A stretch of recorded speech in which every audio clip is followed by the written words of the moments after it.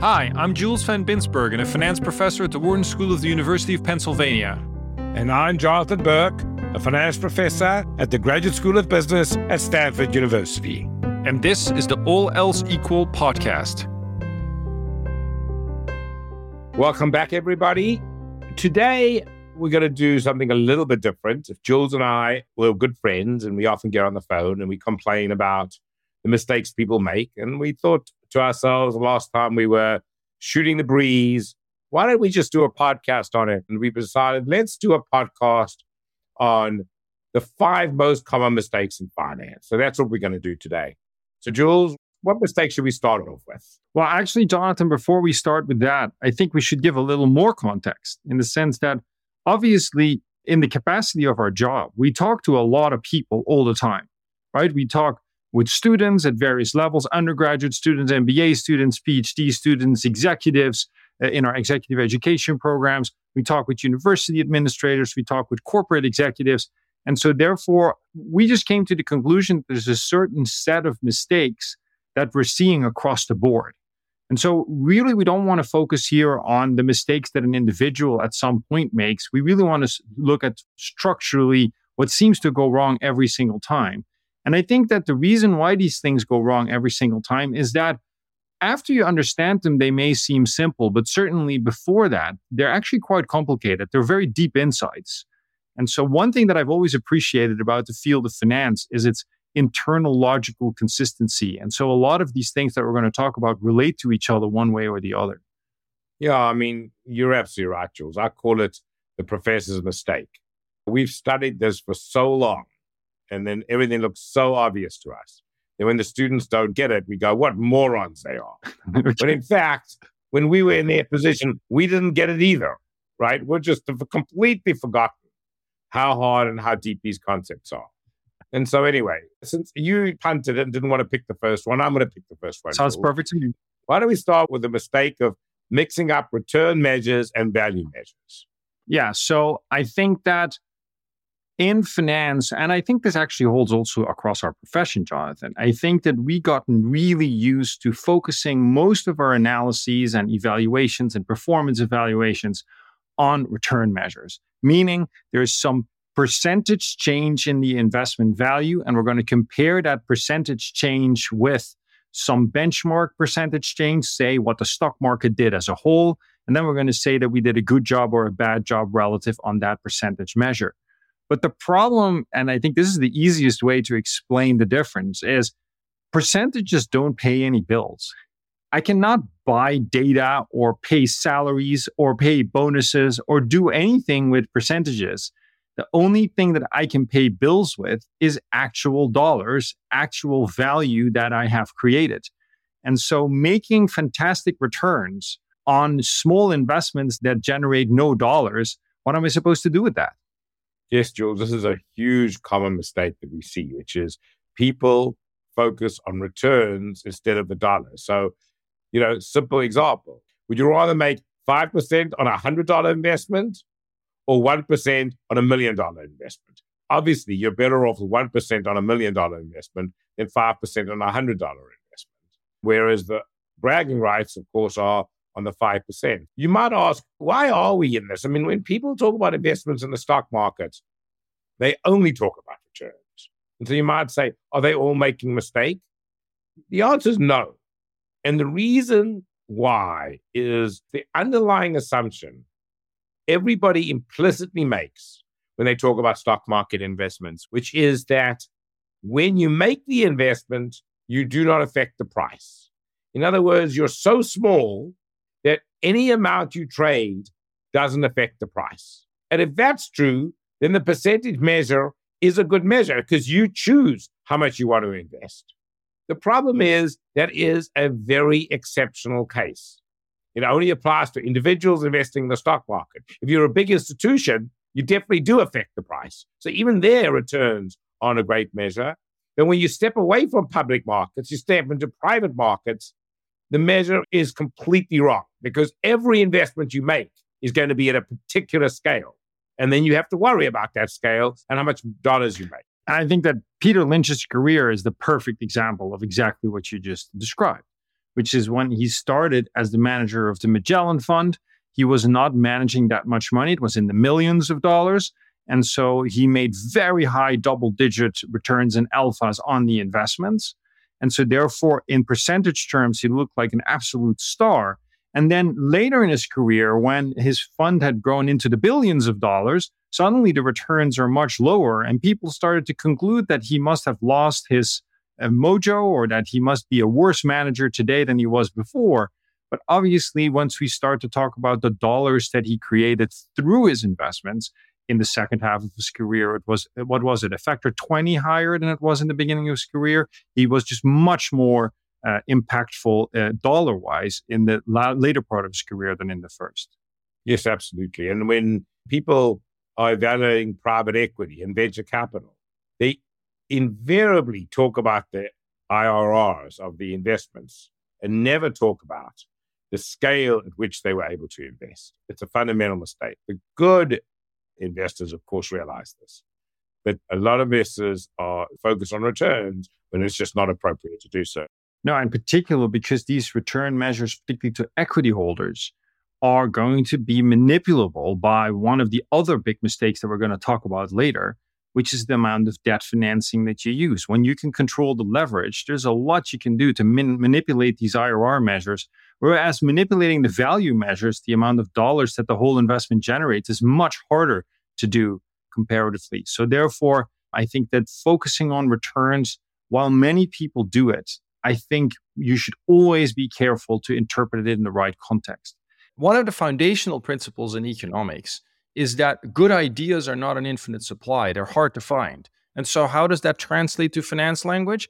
That positive NPV opportunities are not an infinite supply. And so the assumption that you can just scale up a project as much as you want at the same return is the same as making the assumption that positive NPV opportunities can just be generated all over the place at that same return level. Whereas the reality, of course, is that as you scale up the projects, something that what we call decreasing returns to scale will kick in, and that makes it hard to scale it up to any level that you like. And so once we start to assume that return measures can just be scaled up infinitely, we are not properly taking into account that there are decreasing returns to scale. We're not taking into account the idea that positive NPV opportunities are not that easy to find. They're hard to find. And so therefore, that logic just doesn't work. And so focus when you evaluate, for example, mutual fund managers or private equity managers or any institutional investor, focus on the dollars that they generate, not the returns that they make. Jules, I just want to make sure everybody knows what we mean when we talk about a positive NPV opportunity. A opportunity to invest in markets are zero NPV, zero net present value. So a positive NPV opportunity is an investment opportunity that's better than an investment opportunity available to anybody. In other words, it is a good deal. So when we say there are few positive NPV opportunities, we're really saying there are few good deals in the world. When I joke about it, I say to students, Marx was right. What do I mean by this? Marx was right.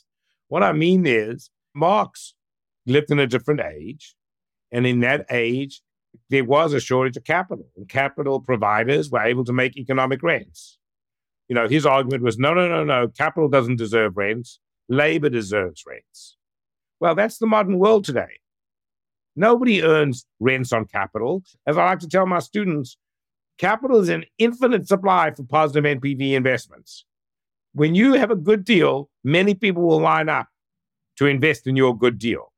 And so the price of that gets bid up to the point, and we'll talk about this in a second, so that the return on the capital is just defined by the riskiness of the investment opportunity. What's in short supply is good ideas. Good ideas come in scale. Yes. And who gets the benefit of the good ideas? Labor. It's exactly what Mark said. Labor gets the rents, not the capital. And what's so funny about that, Jonathan, is that the irony is, of course, that those students are sitting in front of you exactly because they realize that by learning a lot and having a skill in short supply as part of the labor force, that's how they can make the rents, not as part of the capital. Right? So why are people investing in education as much as they are? Because once you have high skilled labor, that allows you to make a lot of money because that is something in short supply, not the capital. This is what capitalism has delivered. It's a much fairer world. Back in the world when it was hard to find capital because the financial markets were not developed, capital providers got rent. So if you were born rich, you just got rents. It's highly unfair. Today, since capital markets are very competitive and it's easy to find capital for positive NPV opportunities, then if you're born rich, you just get the return for putting your capital at risk. But if you develop your skills and you work hard and you come up with an idea that nobody else has, then you become rich. It's a much fairer world. Ironically, capitalism has delivered the fairness that Marx wanted to do by fiat. That is probably one of the biggest ironies ever, indeed.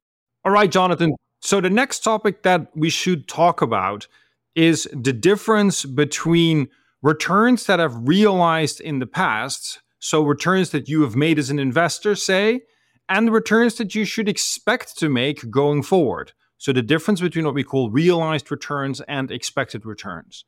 And I think that the thing that people are most confused about is the following. If the world doesn't change, and so we're what's called in a stationary environment, right, then what will happen is that the average return that you made in the past is indicative of the average return that you will make going forward. But the question is, what is the difference between expected returns and realized returns when the world does change? And I think there are two scenarios that we should discuss. The first scenario, I think, is most easily explained by a bond investment. So if you buy a bond at a certain interest rate, and then if that interest rate changes, then the change in the interest rate will cause the price of the bond to drop if the interest rate goes up. Wait, Jules, the way I like to think about this is if I buy a bond and the interest rate on the bond is 5%, and the next day interest rates become 7%, nobody's going to want to hold my bond with a 5% interest rate if they can buy a new bond with a 7% interest rate. The only way to get somebody to buy my bond from me is to lower the price of that bond. And the price of the bond will go down just to the point when at the new price, the effective interest rate is 7% on that bond. Exactly. And so in that particular case, the realization of the return that you make, which is the fact that your bond price drops, actually moves in the opposite direction as what your expected return on the bond from that point forward moves into, because that's what the interest rate is. So the interest rate goes from 5 to 7, so it goes up. So your expected return goes up, and yet your realized return, the capital loss on the bond, is a negative number. Yeah, the expected return given the new price of the bond. And this is a more general concept, doesn't just apply to bonds. Anytime there's a change in what we call the discount rate, anytime there's a change in the cost of capital, this effect will occur.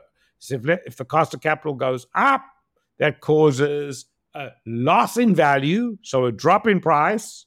But of course, going forward, at the new price, the expected return is higher because we just said the cost of capital has gone up. Indeed. And so we just discussed an example where expected and realized returns are actually negatively related to each other. We said that they would be the same if the world doesn't change. Well, the world does change. The cost of capital has changed or the interest rate has changed. And if that happens, we have a negative relationship between the realized return and the expected return. So now, Jonathan, can we think of an example where there's a positive relationship between the expected return going forward and the realized return in the past? Yes, of course, Jules. So tee me up for this particular issue. Of course. So one could think about the following. Imagine we have a company and there's good news about the company and the company's good news comes out slowly, right? So yes. One day you find out good news about the company. Well, that means the price of the company will go up, right, to reflect the good news. And then the next day, more good news comes up. So again, it goes up. So if the good news comes out slowly, then a positive realized return will also lead to another positive realized return in the future. But of course, that depends on this idea that the news is coming out slowly. Yeah, or to say it slightly differently, that the news is slowly incorporated into prices. In other words, why wasn't it the case that when the first piece of good news came out, everybody realized that that had implications for the more good news coming out, and therefore the price already adjusted in the first instance to this higher level? And indeed, this slow adjustment of the price to the good news is what many researchers believe to cause the so-called momentum effect. The momentum effect implies that past winners keep on winning for a bit more and that past losers keep on losing for a bit more. And so that is an effect that has been well documented in financial markets. I would make a small caveat there. I think there's no question that we see momentum in markets, whether or not it's caused by slow revelation of positive information or negative information. I think that's less agreed on. But so the important thing to realize then is there's this relation between realized return and future returns, and that depends on how news comes out. Now, imagine a world where all the news comes out immediately. People are not, they're fully rational. They fully realize what's going on. Notice that in that world, you'll have a good news will occur. You'll have a high return when the news comes out. But then the expected return in that world, since the risk of the company hasn't changed, would be the same as the expected return before the news came out. So in that sense, the expected return wouldn't have changed. All right, Jonathan. So the next topic that I think we should talk about is this idea that some people have that you can create quite a bit of value for companies by coming up with clever ways of financing them. Meaning whether you finance them with debt or with equity or what some people also call financial engineering. And I think we should evaluate to what extent that claim is true. That the way that you finance companies, and if you do that in a clever way, you can generate a lot of value. Yeah, so Jules, this is an interesting topic. And I would even say bankers tend to make claims that the way they finance, how much equity and debt they have, makes a big difference to their business operation. And I think the key insight is that it's hard to come up with good reasons why this is true. We'll talk about it in a bit. You could think about certain frictions in the world where it could be a little bit true. It could be that financing can make a little bit of a difference, but for financing to make a big difference seems unlikely. And the important insight here was derived by Modigliani and Miller. And I think the best way to describe it is to start with a simple example. Yeah, so let's think about the example of financing a house. Suppose you buy a house for $1 million, you put $200,000 in down payment, that's your equity position, and you finance the rest with a mortgage for $800,000. And so the key question you should then ask is, do you think that the price for which the house sells in the housing market is in any way related to how you chose to finance the house in the past? So if I finance it with 50% mortgage and 50% down payment versus 20% down payment and 80% mortgage, do you think that that in and of itself will change the house price? And I think most of us would say it seems very unlikely, given those numbers, that the house price would be materially affected by it. So that then raises the question, well, if it doesn't hold for a house that you cannot influence the value of the house by the way you finance it, why would it be true for a corporation? And Modigliani-Miller proposition essentially says it isn't true. How you choose to finance a company can't determine the value of the company. The value of the company is independent of how you finance it. And although the proposition is called the Modigliani-Miller proposition, and Miller at least got the Nobel Prize for pointing this out, in fact, they were not the first people to make the argument. The first person to make the argument was a fellow called John Burr Williams, who made it in his dissertation at Harvard University. And what's interesting about it is the simple argument he used in that dissertation. The argument he used was, imagine a company that had only one owner. Why would that owner care if his ownership shares came in either equity or debt? Either case, he gets all the cash flows of the company. So if the company's financed with 100% equity or 50% debt and 50% equity, either way, he gets exactly the same cash flows. So the ratio of debt to equity can't affect the value of his investment. Indeed. And this example of one investor holding both the debt and equity in a particular company in some proportion isn't even so far-fetched. Many pension plans today hold for companies the debt and the equity of that company. And so from their perspective, how the company decides to finance itself and what proportion is completely immaterial. But then if that result is true, Jonathan, why is it that so many people are trying to make the argument that financial engineering is this hugely value generating thing? Because I think there are quite some private equity firms that would argue that the large amounts of debt that they use in the financing of those private companies is a value driver. Well, there are two answers to those questions. Let's start with a frictionless world with no frictions. Then, as we just pointed out, you can't increase the value of the company by coming up with a clever way of financing it. But people think that you can, and it's because they make the following all else equal mistake. The all else equal mistake they make is they make the following argument. They say, well, look, if I finance the company with just equity, I'll have one set of investors. But if I finance the company with debt and equity, I'll have a different set of investors. And different investors demand different risk premium and therefore demand different prices. So the value of the company is going to vary depending on who's investing in the company. And that does seem like a logical argument, but it ignores an important insight. The insight it ignores is any investor can undo whatever the company does. So imagine the following scenario. Imagine I am an equity investor in an all-equity company, and the company management decide, no, we're not going to be an all-equity company anymore. We're going to be a company that's 50% equity and 50% debt. Now, if I just hold the equity of that company, the equity is going to become much more risky because it's going to be levered equity now. And I would say to myself, boy, I don't want to hold levered equity. I just want to hold equity. I don't want risky equity like that. And the naive argument says, well, then I'm going to try to sell my equity and that will change the price of equity. What's wrong with that argument is that I can always get my old equity back by just holding 50% equity, 50% debt in the same company. That would still be what I had before, an all-equity company. So I can undo whatever the company does. And because I can undo whatever the company does, I demand no price. There's no price change. So in fact, the price of the company does not change. The price of Indeed. Because investors can undo whatever the company does, the argument that who is holding the stock will affect the value is incorrect, because investors can always undo what the company does. Indeed. And so, but the arguments that we just used are perfectly valid within a frictionless world, but there are a few frictions. And that's why at the beginning we said there may be a little bit of value creation that you can do through financial engineering, because there are some relevant frictions.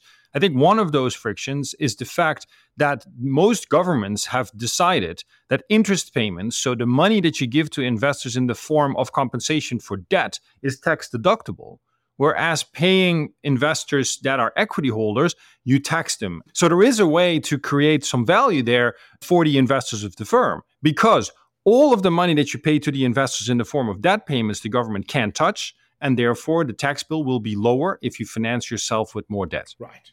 So you can save taxes by issuing debt. And a lot of leverage buyouts, people think the value they created in leverage buyouts is the associate tax shield by issuing a lot of debt.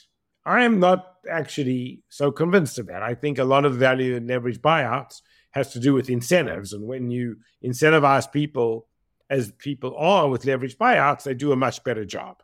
It's possible it's a combination of those two things. Yeah, certainly could be. The last two common mistakes we've covered in previous podcast episodes, so we don't have to spend that much time on them, but it's worth going back and thinking about them.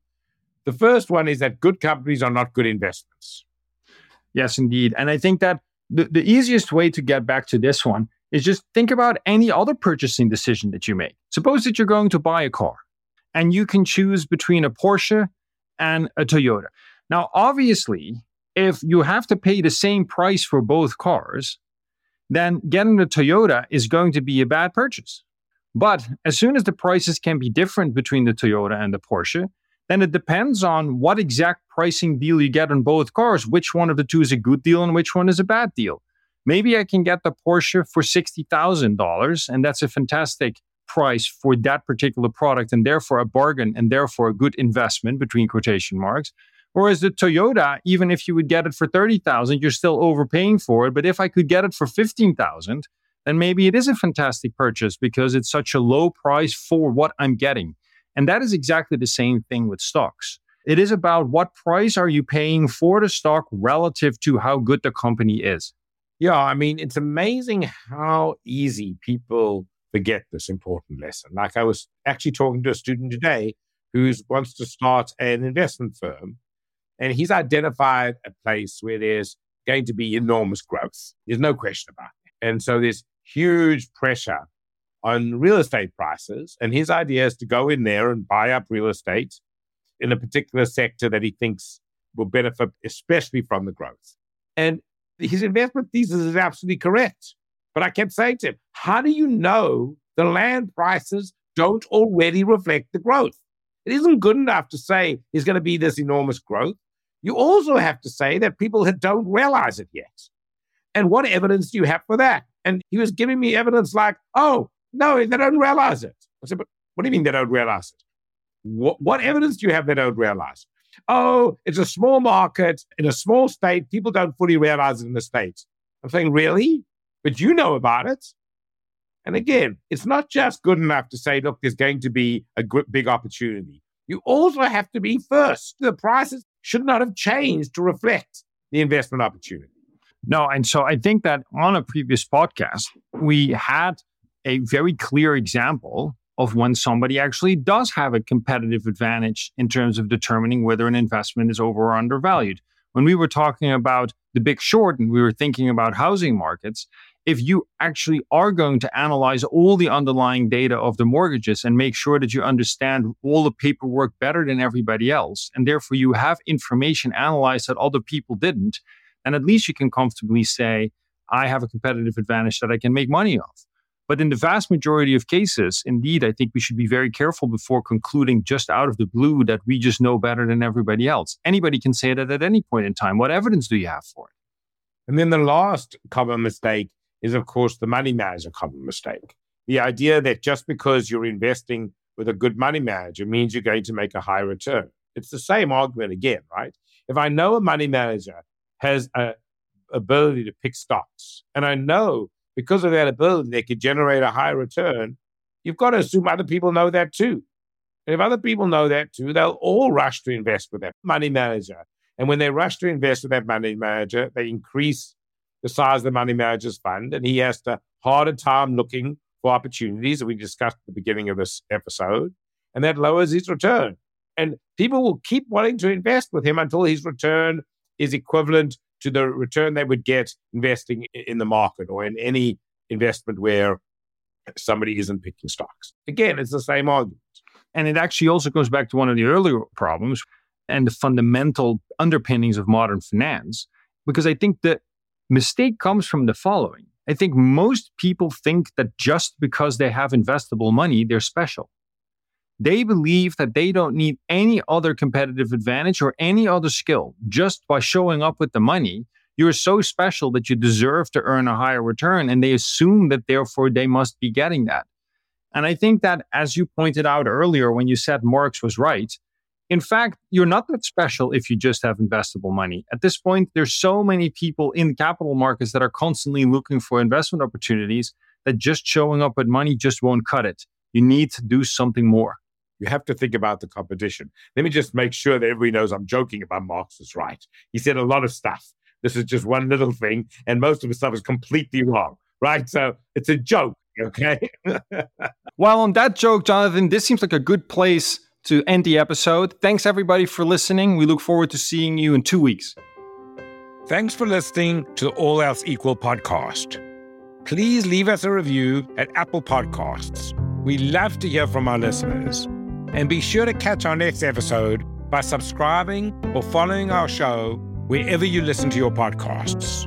For more information and episodes, visit alelseequalpodcast.com or follow us on LinkedIn. The All Else Equal podcast is a production of Stanford University's Graduate School of Business and is produced by University FM.